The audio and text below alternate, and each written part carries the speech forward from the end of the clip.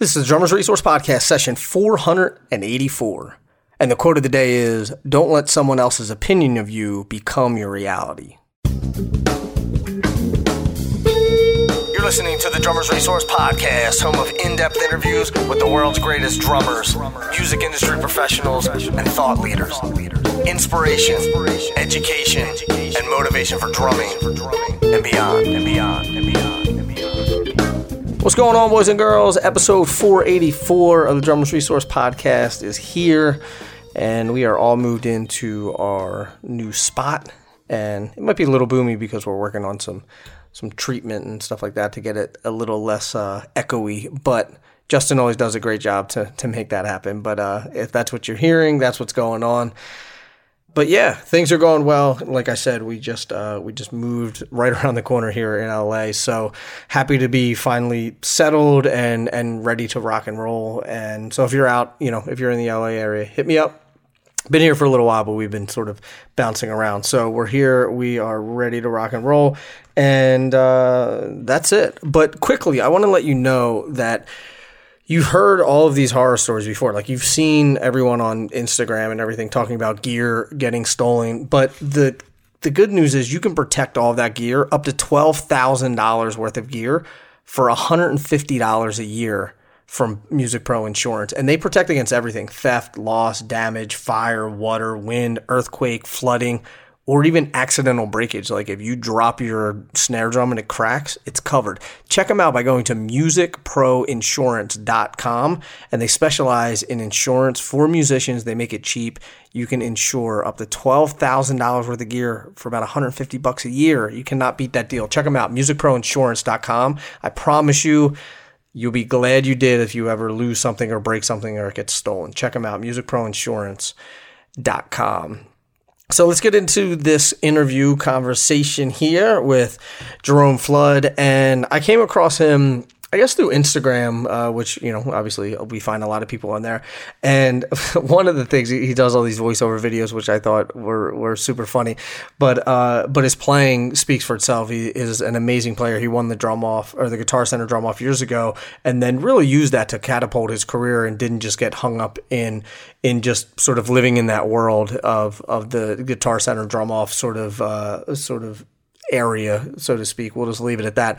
But he really took his career and blew it up and used that as a pivot point. And so he tells a really inspiring story about how people were telling him he was never going to get out of Rochester and all these other things.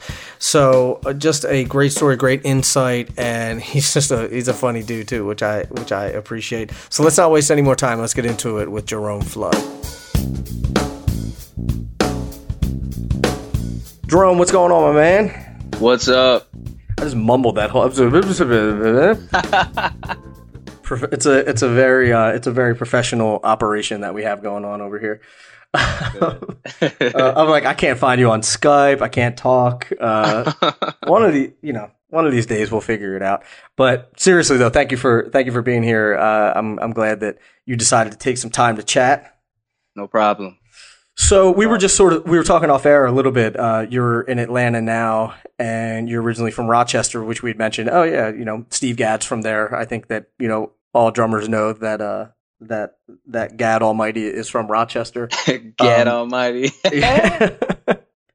But talk to me about growing up in Rochester. What was the vibe like for you? And like, did you grow up in a musical family? Like, I know that you started playing drums really young. And I'm going to go out on a limb. I guess that it was in church, because that's normally when people start at that age, that's usually where they start. I could be right, I could be wrong. But talk to me about your childhood. Absolutely right. I grew up in the church, Church of God by Faith. I used to sit in the front pew with my mother all the time and just stare at the drummer. I would have like 2 pencils in my hands and always just beating on the pews. And sometimes I used to just literally sit behind the drummer. And my church had like some of the best musicians in town, like some of the top-notch guys. And so, that was really inspiring for me to just see that constantly. So I was constantly seeing perfection. And that kind of just molded my brain to like pay attention to different things more. And when I got older, I used to try to play, but I would get kicked off a lot because there was just drummers that were better than me. So I would go home and I would practice, and I would be mad half the time because they would make fun of me, and they'll be like, "Oh, you sound terrible," blah blah blah. Like kids, it's just kids talking, so it's not like grown people are saying that, but Right. kids were like, "Oh man, you sound terrible on drums." I go home and just practice all day, and You get that chip on your shoulder. Exactly. I had that chip on my shoulder, man. And then plus it was cold in Rochester because it's like an hour away from Canada. So, I'm not going outside like that. So I'm in the basement shedding. People don't think about that who don't live in cold weather climates, that there's months that you just don't want to go outside and you just sit inside and do nothing. Like you can either practice or watch TV or something, but you're not going outside unless it snows, and you might go outside and play for, a couple of hours or something like that. But like when it's 5 degrees below zero, nobody's going outside. People are, people are like, "Oh, it's 80 here all the time." Nah, I was definitely in the basement getting it in. Right. And I think there's like a fine line of having that chip on your shoulder to where it can be detrimental, or it can just be this thing that motivates you and inspires you and pushes you to get better and better. And and this is a complete theory, but I would imagine that I would imagine it's the same sort of as like growing up in New Orleans, that like growing up in the church, you're constantly seeing people who are great musicians. You are constantly seeing people who started playing when they were 2 or 3, or at least started soaking in the music. And it just becomes this repetitive cycle. So like every generation is getting better and better and better, and it's like, it's just pushing people to get better. To me, it's like this amazing like breeding ground for musicians that sort of happens naturally. Yeah, that's very true. But I'm going to say this. The chip on my shoulder is what definitely pushed me the hardest. Like, other than other people being, equally talented or better than me, it was somebody said something to me that rubbed me the wrong way when I turned 16, and I never forgot it. Would you like to hear what they said? I would love it. They said, "I'm never going to make it out of Rochester." I never forgot that. They said, "You'll never make it out of Rochester." And I was like, okay. Went downstairs in that basement, and every single time was that person's face. That's what it was. So I'm like, it just makes me practice harder. Still to this day, I'm like, I'm 32 years old, and from time to time, I think about it. I don't let it get to me, but I'll be like, man, listen, I'm gonna prove you even more wrong. Like, right. It's that's just what it is. Some people work best like that. I feel like, because I follow 50 Cent on Instagram a lot, and he's always, you could tell that he got a chip on his shoulder, but he's still like, is progressing. I'm not as bad as him, but he's definitely like still trying to catch something. Right. And that's why I work so hard. Well, I'm going to rewind and ask you about this a little bit. So build some context around it. Was it somebody that you looked up to? Was it just someone who, I mean, you don't have to name names or anything, but was it someone just sort of passing by that you ran into in a conversation, or how did this go down? No, it was somebody that I had to see often. Like, every so often. Yeah. Like, he played an instrument at the church, and yeah, he just wasn't a nice guy. And I don't know, caught him on a bad day. Wow. Is that dude still in Rochester? I don't know. I'm not there, so. I hope so. Not that there's anything wrong with Rochester. I'm just saying that, like, if you're going to. Right. Musically, is really not much going on in Rochester. So right. You would want to move if you're really trying to pursue your music career. For sure. It reminds me of the crab in the bucket theory. You familiar with that? Oh, yeah. I already know. Yeah, I mean, it reminds me of that. Like, for the people listening, like, if you put crabs in a bucket and one tries to get out, they will attack that crab and they'll kill it before letting it escape. Like, they will not, the crabs will not let another crab get out of the bucket. And, like, misery loves company, and people, I think that's why it's so important that you always have to be auditing your circle, who you're hanging out with, who you're communicating with, who you're spending the most amount of time with. Do you, based on that interaction, did you do you do that now? Do you audit who you keep yourself around and to make sure that that circle is positive and not trying to hold you down? Oh yes, I watch people very closely, like, and I don't let too many people in my space. So, like, where I live, not too many people come around here. I don't let them know where I live. I'm not hanging out trying to like shed with a bunch of people all the time because people are sneaky, man. Mm-hmm. People are sneaky. So, you gotta watch your back. You gotta just, there's been times where I've just watched somebody for 2 years, like seriously. And then I'm like, all right, I think I like this guy. And then, we go hang out and make some music or something. But it literally takes me that long to just watch people because I want to see how they interact with other people, not just around me. Right. Because sometimes people treat me a little different because of the drum off and stuff like that. But Mm-hmm. I want to see how they treat somebody who didn't do that. And Right. when I see how they act towards them, then I'm like, all right, you might be okay. Right. Yeah, It's amazing that's how I how do it. you can tell when someone's approaching, whether it be you or someone else, and you could tell they're just trying to get something out of it, or they're like, "Hey, we should collaborate on this thing," and you're like, "Wait a minute, this is just you're just riding on my coattails here." Right, you got 2 Like, followers right now, and you right. don't do nothing anyway. Right. Exactly. Yeah, Uh, I think that we can. There's good people out there and there's bad people out there, and sadly, the music business there's a lot of shady characters, true. But True. there's a lot of great people too. I've met so many amazing people in music that I would never know had it not been for playing drums. Like lifelong friends, people that I can count on, which I'm sure you have too. Yeah, And those other people get weeded out pretty quickly. pretty much everybody who I know who has the name Jerome is a cool person, and I'm not gonna lie. Like, listen, my dad's name is Jerome. Right. Super, super cool, laid back guy. One of my best friends' name is Jerome. Super cool, laid back guy. I think Jerome's are, some good people, man. So Well, next everybody get person to I know a meet named Jerome. Jerome, I'll just let him in, and then I'll trust him until I don't know. You were saying it takes you a little while to like warm up to someone. Does it is it for you to sort of because you don't feel like you have a good sense of character right from the jump? I mean, it could be the atmosphere, like Right. some people act different in different atmospheres, really. Mm-hmm. Like, I don't know. When a lot of girls are around, some people try to act a little more macho. Right. Right. Like when we're in church, people may act a little more reserved. So I don't know what to believe sometimes. That's a But valid point. I am the same person wherever I go. I'm goofy.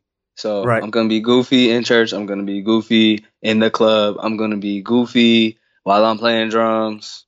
But I Mm-hmm. still take my job seriously, of course. But, Well, of course. Yeah. yeah. And plus, So, like, what do you like? Can you imagine trying to remember all those personas and lies and all? nah, I can't. I can't.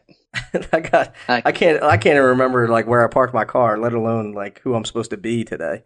I have to You park in know, the same spot every time I go to the mall. It's got to be a Macy's. If it's not a Macy's, it's over. I do the same thing.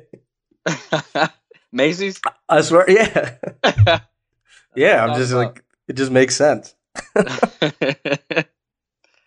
That's funny. Let's go down the road a little bit of you. I mean, the drum off was a while ago. It was what is it, 2008, right? So Yeah. so I'm sure that there's been a lot that have helped and maybe some things that have been detrimental that I want to talk to you about that. But talk about the road there. Like, how do you go from 2 years old in church growing up in Rochester to winning the drum off in 2008? Okay. I mean, we don't need to go It was through no like easy. right. It was no I'm easy saying I don't want task. to task you with like having to like, and then when I was 5, I did this. Oh And that, nah. I'm gonna skip right to it. Like, I remember doing the drum off for the first time. I think I was what was I? 16. Mm-hmm. I was either six. Yeah, I was 16. I lost 4 years in a row. 4 years in a row in Rochester. Like, I mean, Ooh. I won the store finals and would go to districts or whatever, go to like Detroit or Philly or something, and I kept losing.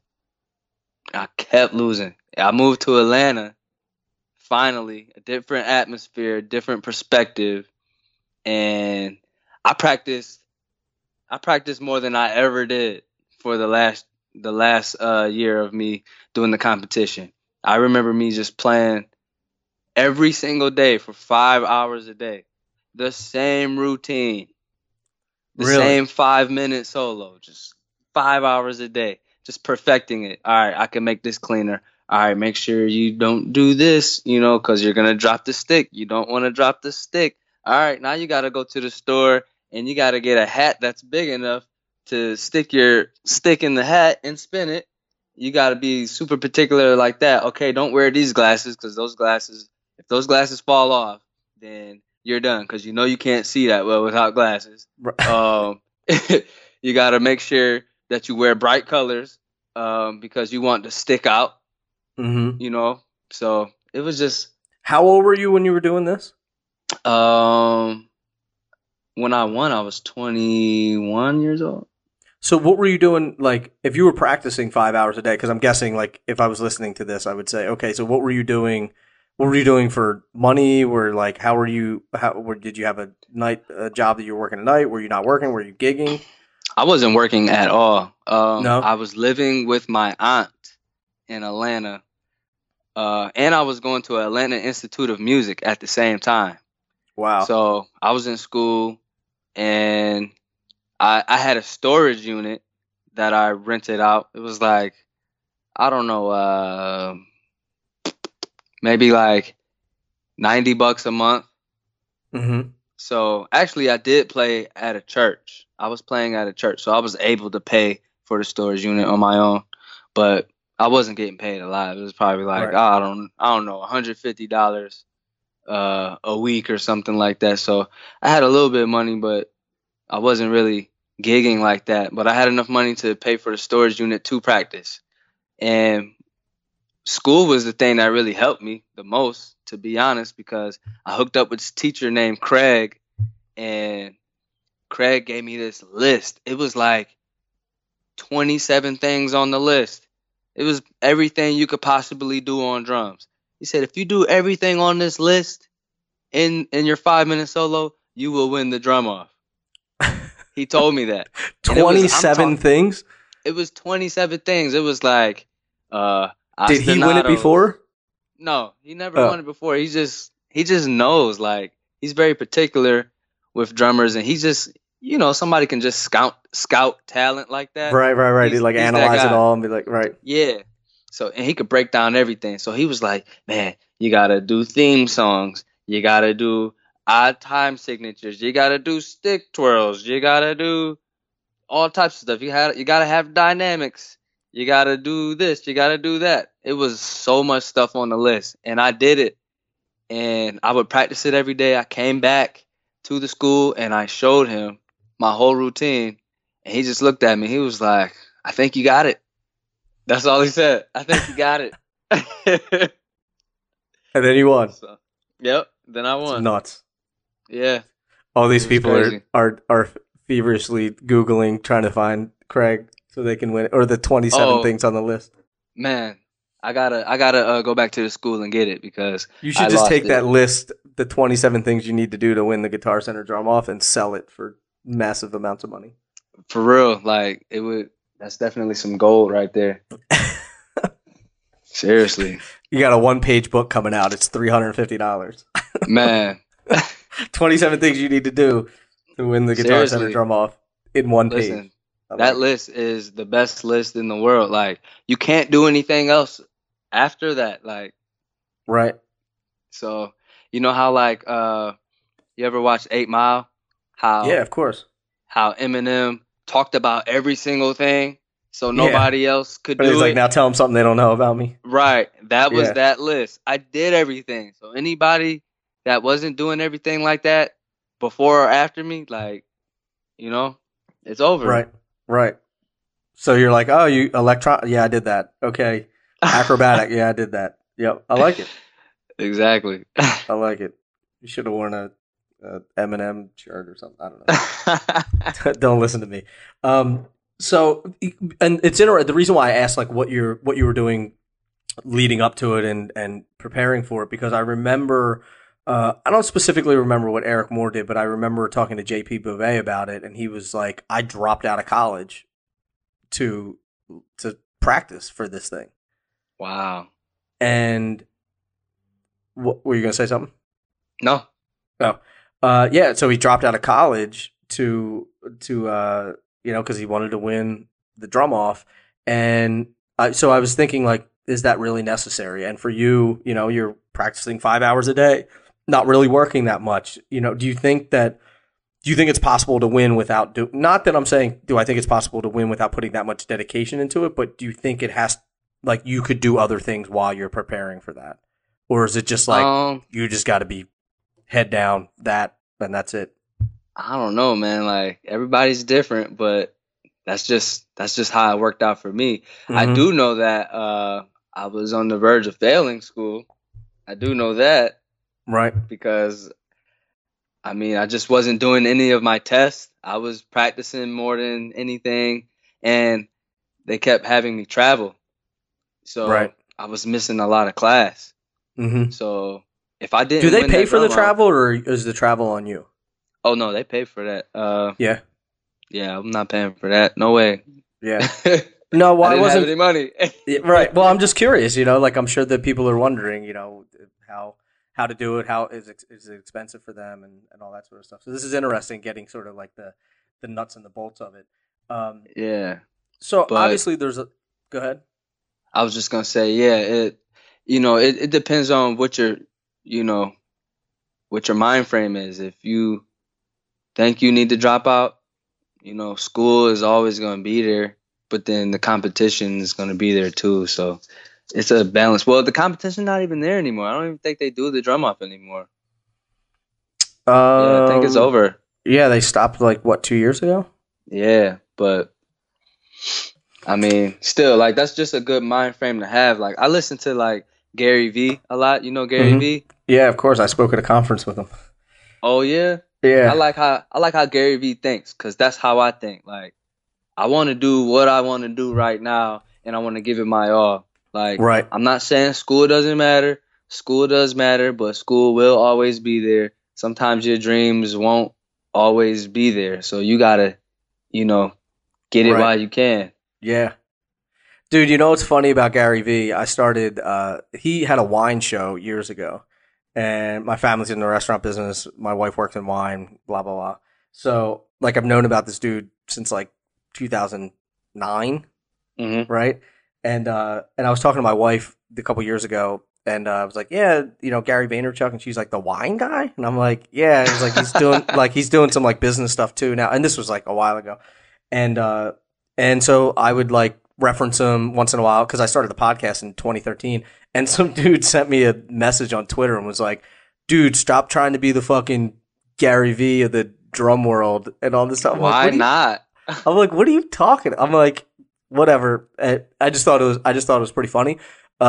Because no one at the time knew who he was, and now everyone I talk to, they're like, "Oh yeah, you know who Gary Vee is?" I'm like, "Of course," but it's just like seeing, like, I remember just seeing him like on Twitter, and he had like literally like 40,000 followers, and now he has like 5 million. It's insane, like how big he's blown up, and now before it was wine, and then it was business and entrepreneurship, and now it's just like it's just life, Yeah, I have been seeing him for a minute. Like, it's been a few years, but he just started putting way more content up. And I'm like, oh man, this guy's crazy, man. Yeah.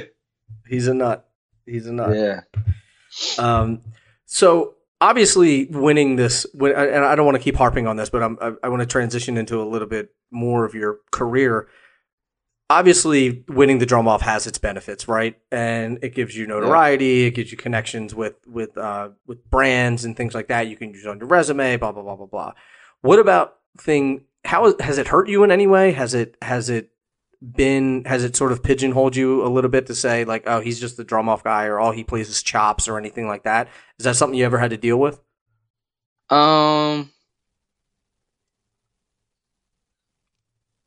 As far as chops, not really, because I was always doing a lot of posting on Instagram and Facebook and Twitter of me just playing songs, because I really enjoy just playing songs.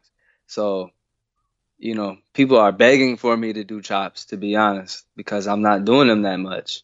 So, but the one thing that the drum off, did kind of slow down was like me doing gigs with people, because they think I'm already busy. So they won't call me. They'll be like, oh man, I know you got so much going on, man. I just figured that, you were busy, so I didn't call you. I'm like, please call me. Yeah, Like, I'll figure it out. Come on, man. You know what I'm saying? Like, I'd rather you call me and me turn it down than for you just not to call me. That's the worst. Yeah, oh man, I would have called you. I'm like, man, I was gonna send you. I wish I knew you were down the street. I was gonna give you this check for $1,000, but right. You know what I mean? I've had that happen a few times, man. Yeah. Or I missed a phone call and call them back 5 minutes later, and then I missed 2 big gigs. I'm like, no way, man. Like, just pick up, man. 5 minutes. Yeah. Do you know? They think that I'm busy. You're in Atlanta. You know Lil Jon Roberts? Yes, that's my big brother. He's my buddy. He's a Philly guy. But he missed a call years ago for James Brown. Like, oh wow, back before cell phones, and got home and like heard it on his voicemail or something, and was like, oh, no. Yeah, man. Yeah. See, it just reminded me of that when you're like missing calls. Yeah, the thing with mine was there was no voicemail. It was just somebody I know that can make it happen called me, and I just missed it. I woke up like a few minutes later, tried to call them back, and they wasn't picking up. And then I found out what it was for. It was like for Sierra, the dancer, singer, Sierra and Lloyd. It was like 2 gigs. Like, I was going to have 2 artists to play for at the same time. I missed the call. I was so hurt. Yeah, because I didn't work for a long time after that. Like, but it was cool. I figured it out. Yeah. I mean, we're talking about all this chop stuff, and a lot of the stuff that, obviously all the chop stuff, most of it is not super practical, or, you don't use it on a gig or anything like that. What's been your approach to balancing both of those, balancing learning chops, being able to play chops, having facility, and then I don't want to say restricting yourself, but having the wisdom to know what to play on the gig, what not to play on the gig, because it's a fine line with someone who can. It's like you're standing there with a bazooka in your hand, and you gotta you're like, oh, don't pull the trigger on this. Don't, right. I gotta fight this dude with my hands, but I got this bazooka right here, and I could just pull that. The thing is, when you truly enjoy music, like, you're not gonna want to chop all the time. You're gonna want to be sensitive to the music. So I don't know if it's just something that's just really musical and it's just flowing right. Like, that a chop wouldn't go there.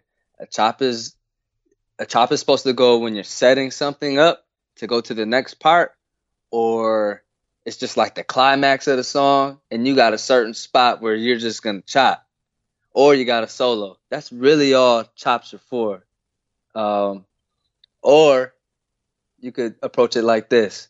Let's say the band is not really filling up the gaps like they should. I would probably, pull out some more stuff just to, make it a little more entertaining, but not too much. It's a science to it. But then also, I grew up watching a lot of DVDs. So I watched like Beyonce DVDs, Destiny's Child, Usher, Prince, Michael Jackson, Christina Aguilera, like all the drummers that were on there. I would just listen to the music constantly and see what they do for what part. And it kind of just puts that in your brain, what you're supposed to do at what certain part. They're not chopping every song all song. I mean, every song, for the whole thing. They're paying attention to the music and they're getting their check. Right. That's what it's about. Yep.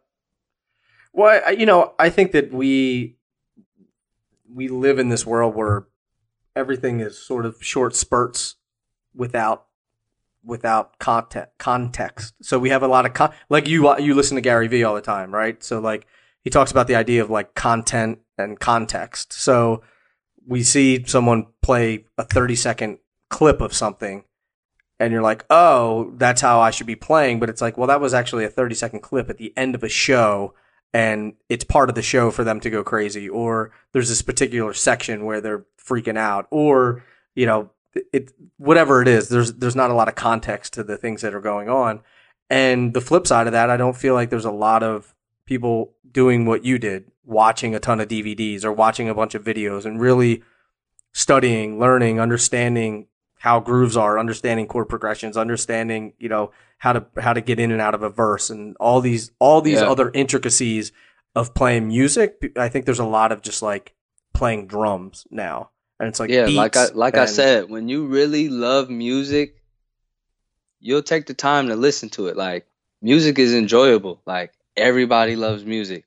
I can just sit there and just listen to a piano player play because I love the way it sounds. And I used to go to orchestras a lot too. Like, I don't know, they just used to have stuff like that in Rochester. I would just go there and listen to the orchestra play. There's not too much drums going on with the orchestra. So you got to really love music to go, watch them play. And if you enjoy it like that, then you're not going to want to chop all over the place. Chopping is for clinics. If you want to do your own clinics, you can chop all day, but then you got to explain it. So good luck. What do you mean you got to explain? You got to explain what you played? Yeah, exactly. No thanks. Right. I'd rather just sit down and just hammer out a groove. If you're looking for a top-of-the-line snare, then look no farther than the Mapex Black Panther Design Lab series. These are designed to combine sound concepts to create unique and personal instruments for the demanding player. They come in 3 unique variations, and they all have their own unique sound quality to them. You have the Heartbreaker, which is dark and rustic and throaty. You have the Cherry Bomb, which is vintage, controlled, and precise. And then you have the Equinox, which will give you that classic, bright, articulate sound. To learn more about the Mapex Black Panther Design Lab series, go to mapexdrums.com. Hey, do yourself a favor and check out ProMark's Select Balance drumsticks. These sticks give players the ability to fine-tune their standard stick model to fit their playing style. Let me give you an example. If you play rock or country or metal, check out the Forward Balance. These are front-weighted and give you enhanced power and speed. If you are playing jazz or funk or gospel, then check out the Rebound Balance. These are rear-weighted and gives you more finesse and more agility. Plus, they're made by ProMark, which you're going to get a quality product because they control the entire process, from the forest to the finished drumstick. Plus, they're paired by pitch and by weight, so there's zero guesswork when you're grabbing that stick out of your stick bag. Do yourself a favor, check them out by going to ProMark.com. I ask this question a lot, and I think it's a valid question, and I don't think there's an easy answer to it. But if you are a younger player, you don't have a ton of experience, if you want to get to that next point, and I'm not even saying next level, but you want to get to that next point in like your listening or your understanding of music and your understanding of what I get a lot of people saying, well, I don't really know what I'm listening for, or I don't know, how to hear it differently. What are some suggestions that you have if you came across a player who's not necessarily hearing the music the way they should be, or not playing to serve the music better, and not playing together with the musicians? I mean, that takes time, and sometimes somebody literally has to tell you, like, what you're doing right there, that's not right. So you need to switch it up. And if you don't know how to switch it up, you need to, whatever song that you're playing, if it's a cover song, listen to the record, and because the records aren't wrong, and then listen to whatever band is playing that live on YouTube. And I'm pretty sure if there's a lot of people in the crowd, what he's playing is probably right. So, you got to take that and just make it a part of your your ammo, you know what I'm saying? Mm-hmm. And, eventually it will naturally come out. Oh, I'm supposed to be doing this type of feel right here. Like, it just takes time. You're not going to really learn that, on your own. And that's why I kind of play like I play, because I grew up in the church. So I was constantly watching what the drummers were doing. I mean, I was locked in. And I Mm-hmm. would see, like, if a drummer messed up and the organist is just yelling at them, okay, I know I should never do that right there because I'm going to get yelled at. Right. Like, it's an experience. That's all. It's just going to Yeah. take some time. Yeah. I always think it's funny that, you ask someone like who their favorite player is, or, you'll hear someone talk about someone like, oh man, I love the way they play. And then you hear them play and you're like, then why don't you try to play like them? Like, there's so many people that are like, oh man, James Gadson, I love the way he plays, man. And then they get behind the kit and I'm like, you sound like a machine gun. Or like tennis shoes in the dryer, and like this, and James Gadson plays nothing and grooves his ass off. That thing, that's what's it's never really made sense to me. And I'm not being smart, because I understand that, like, if you have a younger ear, then you're not going to understand. Like, I thought when I was playing along with records, I was playing the right stuff, and I just wasn't. Mm-hmm. But it's always blown my mind. Like, even older guys are like, "Oh man, I love Steve Gadd," and I'm like, "Well, wow, you don't sound like him at all." Like, I'm not saying you should try to sound like him. I'm saying, like, you're not even like approaching it right. the same way. I don't know, man. They probably just don't practice enough, man. Could be. Yeah. You should be able to take things from certain people and make it your own. But if you're not even in the ballpark, like, I don't know what you're doing. You ain't practicing 5 hours a day. I'll tell you that. Right. I don't know what it is.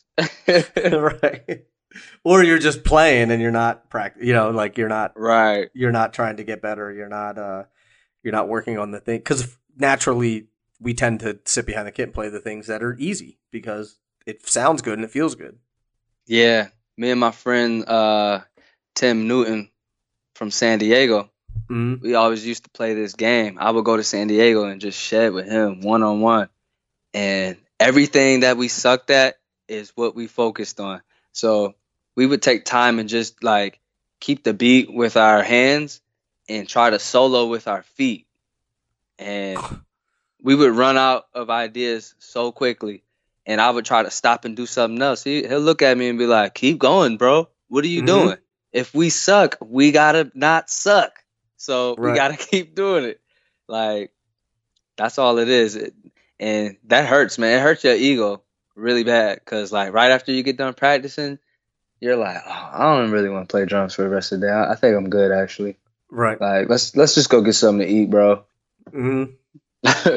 But I mean, that's what it takes. Yeah, I think it's hard too when you're playing something that's deceptively hard. So, like, you sit down and you're like, oh, this should be really easy, and you start to play and you're like, why can't I play this? I should be able to play this. And then for me, I know that I naturally, like, try to play it faster, which is stupid. I'm like, I should be able to play this. Sometimes there's these tempos that just mess with me, man. Like, when I hear it, I'm like, oh yeah, I'm about to kill that. And then I play it, I'm like, oh, this just isn't the right tempo for anything. Like, I feel like I can't do anything but play the regular beat. Anytime I try to do a lick, it just sounds terrible. Or it feels terrible. Like, man, that's a struggle. I've had those moments plenty of times. So how do you correct it? Just keep your head down? Keep going? Yeah, you have to keep practicing it. And then a year or 2 years later, you forget that you even used to struggle with it. Right.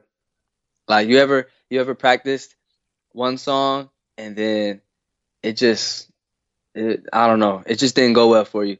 2 or 3 years later, you're just nailing that song. Yeah. You're like, I can't believe I couldn't play this. Yeah, that's what I'm saying. Like, that's what it takes. How do you evaluate what to practice?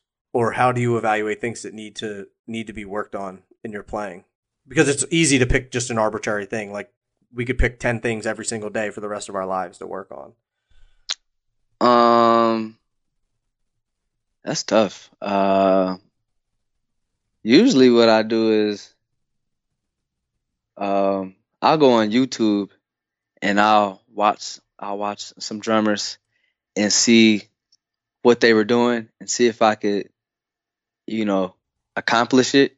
And Mm-hmm. if I can't, I'm just gonna keep working on that until I can get it done. And then after I accomplish it their way, all right, now I'm gonna uh try to move it in a way that I feel more comfortable about it.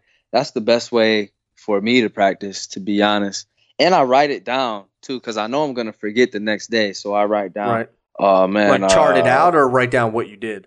oh no, just write down like at 4 minutes and 25 seconds, Eric Moore did this. And now I gotta go look at it and try to break it down. And then I'm gonna try to play it in reverse or something, so nobody even realized that I got it from him, because I don't want people thinking that. I just think weird like that. I don't know. I just try to think different. And then also when you have like the Rudiment poster, you Mm-hmm. can just look at that stuff all day long. Like that stuff never gets old. Yeah.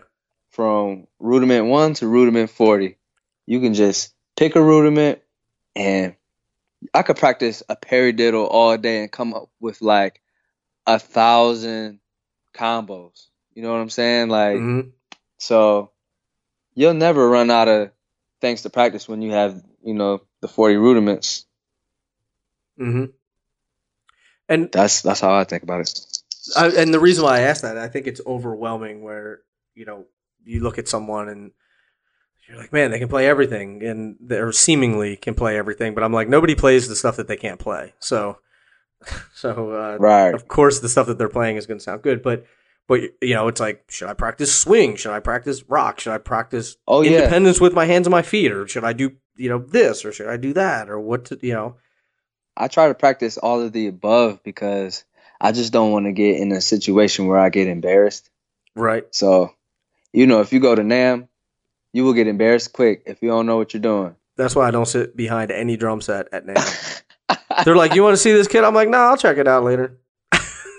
Yo. Or I just stand over top of it and I do like, I hit one tom and then I do like the nod. You know what I mean? Like, Right. Yeah. I get Sounds so good. nervous when I go to NAMM and I sit behind the set because they recognize me and they start just pulling their phones out. Yeah. And they're pulling their phones out, putting it in your face, and you better do something. If you don't do something dope within the next 10 seconds, They're gone. going to walk away. And you're not going to feel good. And every time they see you, they're going to walk right past you. Right. So, But does better that bring the matter? heat. Like, does it matter? Does it It matters matter to me. Like, yeah. It Well, matters to me. I got a reputation, and I don't want to fail anybody. I want to be the best.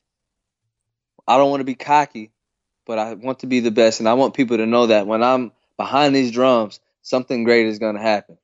Right. But that doesn't necessarily mean I need to go to NAMM and shed for everybody. It doesn't mean that, but if I am going to do it, I need to do it. Or I Right. shouldn't have touched the drums at all.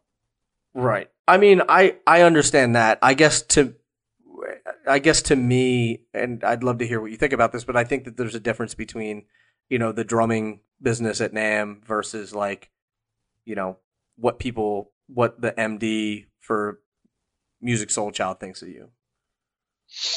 Yeah. I mean, I don't know. That's a tough question, man, because I mean, NAMM is really just showing off, to be honest. Yeah. Unless you're like doing a showcase or whatever, then you Mhm. really got to bring it for sure. When you're playing for Music Soul Child, because I used to play for him, Right. this is a whole nother ball game because he's testing your memory.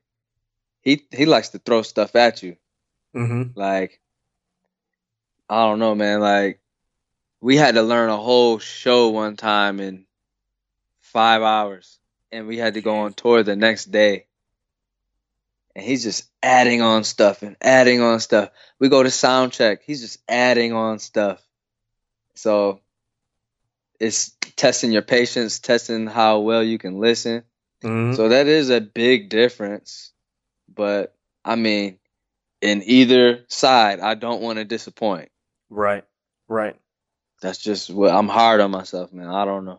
Yeah, and I guess the root of the question is: do you think that they're different, or do you think that they're the same? Like, do you think that there's the drumming, NAMM, music instrument, sort of like chops, flash, show off world, and then there's music directors, tours, Oh, well, playing. yeah, that's definitely different because there's a lot of people that go to NAMM that can chop, and they don't have a gig. Yep. So I want the money. So Yeah. I'm gonna do what I gotta do to get the money. I'm gonna play these songs. I'm gonna be musical, and you're not gonna forget. And also, I'm kind of even past that stage of, just gigging for artists because I have my own rock band now. So, I'm focused on, making a show. So that's a whole nother thing right there. That's like not just, listening to somebody tell you how to make music musical. It's like, okay, how do you make this whole show musical? Like now I have to like pick the opening act. Okay, is he gonna flow correctly into our set? Like, is it gonna be a roller coaster ride or is it just gonna be a tragedy? So it's so many things to think about when you're in this music business. It's crazy. Yeah, for Yeah. sure. Do you like the idea of being the band leader better than the hired gun? You mean like my own, just having my own personal stuff, my own Yeah, rock I mean band? with Floodgate, I mean it's your band, right? I mean Yeah, you're not hired yeah. to just come and play drums, but No, yeah, it's my band. so more responsibility, more freedom, obviously. It's more responsibility, but I think I like it more because I know how I work, and I know that, when I say this is gonna get done, it's gonna get done. Like, Right. that's the best thing about it. When I say I'm about to sell these tickets, I sell the tickets. Like Right. I'm calling people like on the phone, like buy some tickets to my show. Like it's in my control.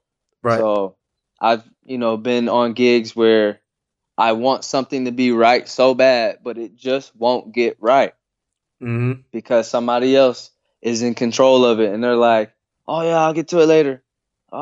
No, like I'm gonna do it now. When I say if there's a part wrong in the song, and I say I'll fix it when I get home and I'll email it to everybody tonight, that's what's gonna happen. Right. That's what I do. So I like being in control of my own situation. And back to the Gary Vee stuff, like it's like helping me be an entrepreneur, like having your own thing. Like it's like Yep. the entrepreneurial test, like having your own show. And when I say having your own show, like we had to book the venue, we had to hire the sound guy, we had to hire the Pro Tools guy, the merch guy, the person at the door.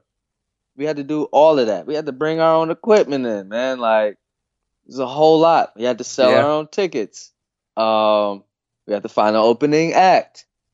Like, it's so much so much stuff to think about, but it just helps you grow as a businessman. Yeah, for and, sure. And it helps you, and it just makes you appreciate music that much more. Like, it just makes you go harder for your own stuff. Yep. So I'm paying attention to my music more. I'm practicing my own music. We made the music, and I'm still practicing it because I just want it to be as best as it can be for our fans. It's mind-boggling once you get inside of it and you start realizing all the nuts and bolts that happen with it.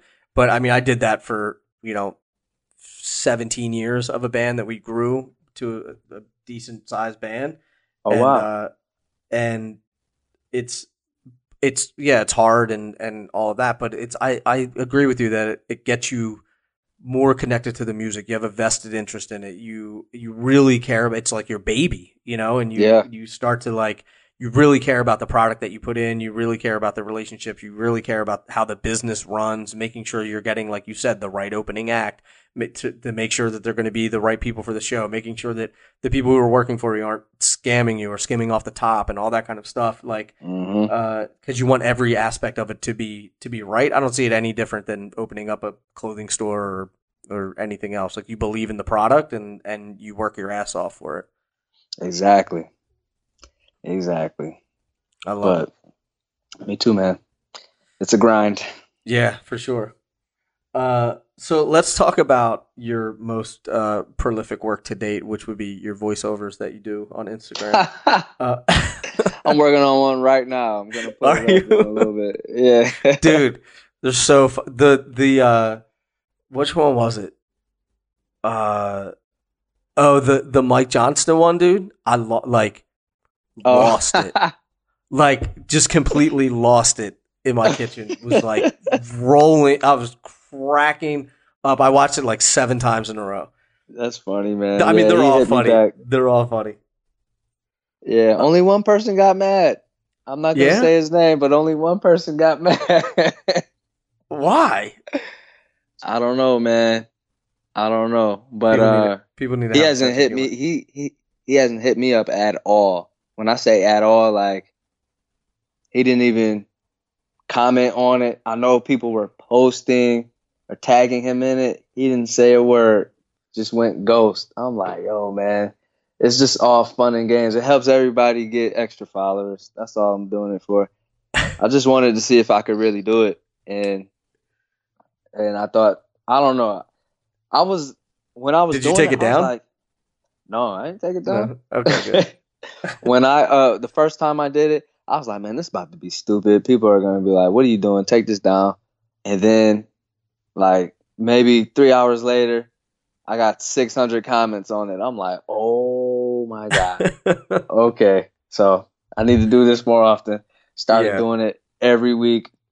And most people are cool with it. Dude, they're funny. They're funny. They're really, and it's just like, I don't know. I think it's like a breath of fresh air. You know, it's just like, yeah, something different. Do you follow this guy named Tony Baker? No. Tony Baker does like animal voiceovers.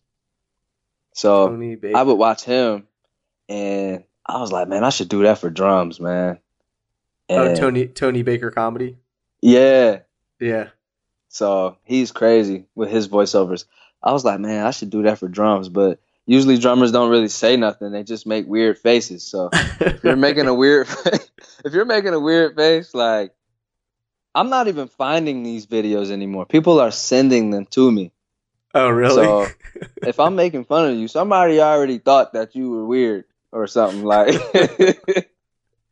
So the other one with the dude grooving, and he's like moving his hips, and then like, I can't even remember. And then he like takes his sticks and like rings them up around his head and like points or something. I don't know.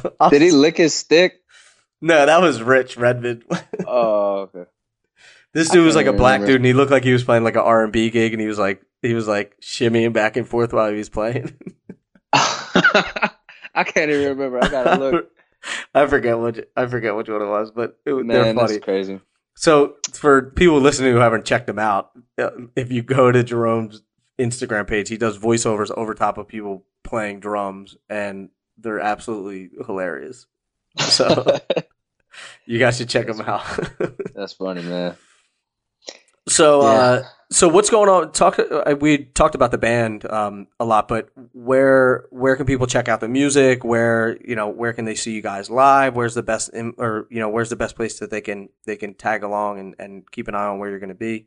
We have a Instagram page called Floodgate, FLOODGEIGHT,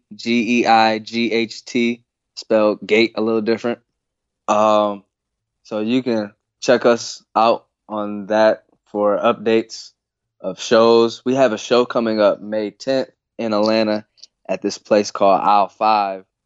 And it's going to be a few rock bands there. It should be pretty cool.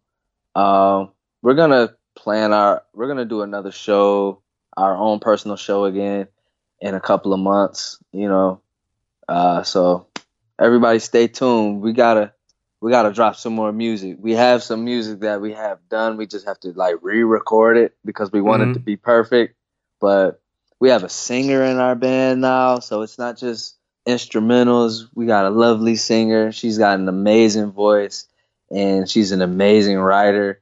Like, it's awesome, man. And she also has her own music as well on her own page. So if you go to the Floodgate page, you'll see where I posted her, and you can follow her page and check out her own music too. Like, I want everybody to have their own thing as well. It just helps us grow together, you know? Mm-hmm. That's what I like, so. Yeah, I'm looking at it right now. Cool. Mm-hmm. And what we'll do, like, all this stuff will be linked up in the show notes so the listeners know they can go and find the links to everything. Where's the best place to follow you, on Instagram? Yeah, Instagram. Okay. Yep. What's your Instagram handle? My personal one? Yeah. Jerome Flood 2. Perfect. The number 2. Nice. Yeah. And yeah, follow him, and for nothing else, at least check out the the voiceovers. They're hilarious. And there's some like okay. Are you? Yeah. I can't wait to see it. And how long did they take you? I don't know. Sometimes I just break them up and do them in sections. Like, right. It might take like 30 minutes. It's not that long. That's not bad. Yeah. Nice. Well, again, thank you for doing this. I appreciate you taking the time to chat. And I'm gonna go out and try to find some other Jeromes to be friends with, because you've proven that Jeromes are cool. So. Yeah, I'm going to go try to find some other ones. But thank you again for doing this. I appreciate it, man. And good luck with the band. I know, it's not luck involved. It's work. But I can't wait to see what you make of that band. And keep doing what you're doing, man. Appreciate it, man. Thanks a lot. Yeah, likewise. Of course. I'll talk to you soon. There you have it, the one and only Jerome Flood. For all the show notes, you can go to drummersresource.com/session 484. And until the next podcast, keep drumming. Thank you so much for listening, and I'll be talking to you soon. Peace.